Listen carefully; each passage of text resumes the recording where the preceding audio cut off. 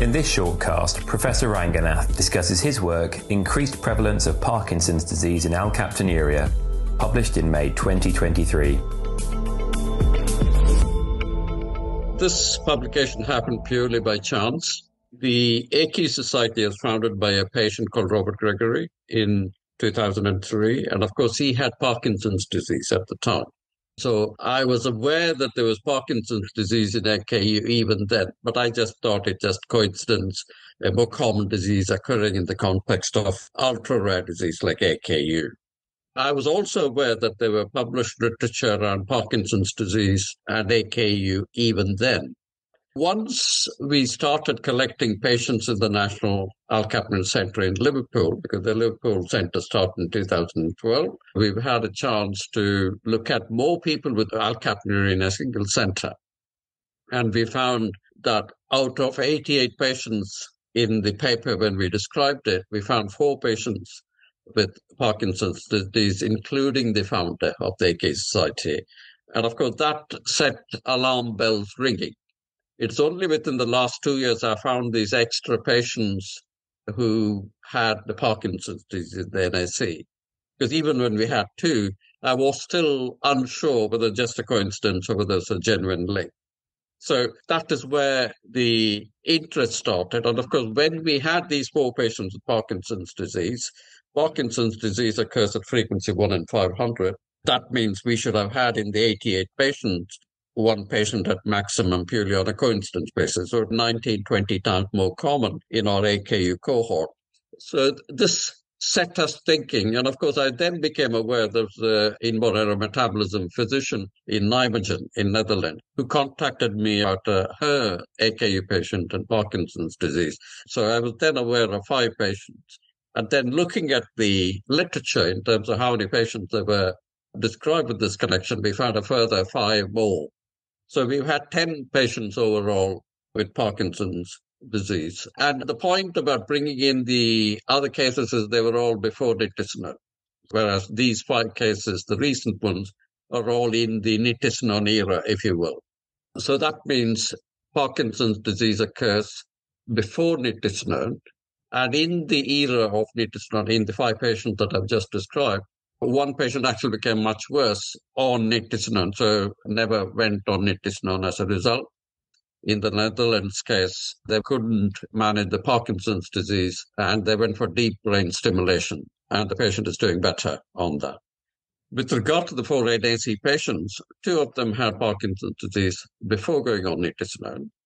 So that means it's homogenic acid itself that's the culprit molecule. And 2 patients developed Parkinson's after going on nitisinone.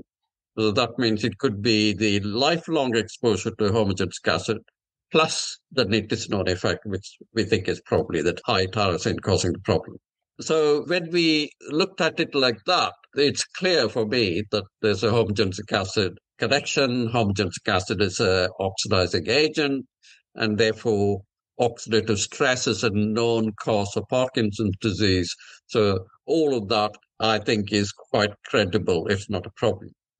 The connection between the nitisinone treatment and Parkinson's disease is interesting because not long ago, people were convinced that the high tyrosine would be good for Parkinson's disease. They thought the spillover of the tyrosine into the dopamine pathway could actually increase dopamine formation and therefore be good for Parkinson's disease patients. In fact, it was trialed and found to be not beneficial, and therefore it was abolished. And one can see why, because we know from our own data in mice causing nitisinone-induced tyrosinemia that the high tyrosine actually does not lead to increase in dopamine in the brain. And there is data suggesting that the tyrosine in the brain inhibits tyrosine hydroxylase when the levels go up. So therefore, if you inhibit tyrosine hydroxylase in the brain, you can't make dopamine or catecholamines, and therefore you have a problem. So we think that's the mechanism by which there's unmasking of Parkinson's disease during nitisinone treatment on the background of homogenic acid exposure lifelong. And that's quite important because we know there are children with hereditary tyrosinemia type 1 who are on nitisinone, and it's life-saving for them. Yet we haven't seen a single case so far of the tyrosinemia causing Parkinson's in that age group. So what the long term will hold for that, we have no idea. But it is interesting. And therefore, that raises the issue that homogenetic acid plus the tyrosine might be more important rather just in isolation. In terms of nitisinone treatment and Parkinson's, should we stop treating AKU patients with nitisinone if they've got Parkinson's? The answer is no. I think you should still try nitisinone plus treatment for Parkinson's, for example. The L-DOPA therapy is well established, and that bypasses this inhibition effect from the tyrosinemia of nitisinone, and it should still work. So I think L-DOPA therapy should still work. In end-stage Parkinson's disease, of course, when you've got no substantia nigra cells or too few of them left, it won't work. And then you have to try something else like deep brain stimulation, which is what we think happened in the Nivagen patient. So nitisinone therapy is still useful in patients with Parkinson's disease unless you find through trial and error that patients are better off without.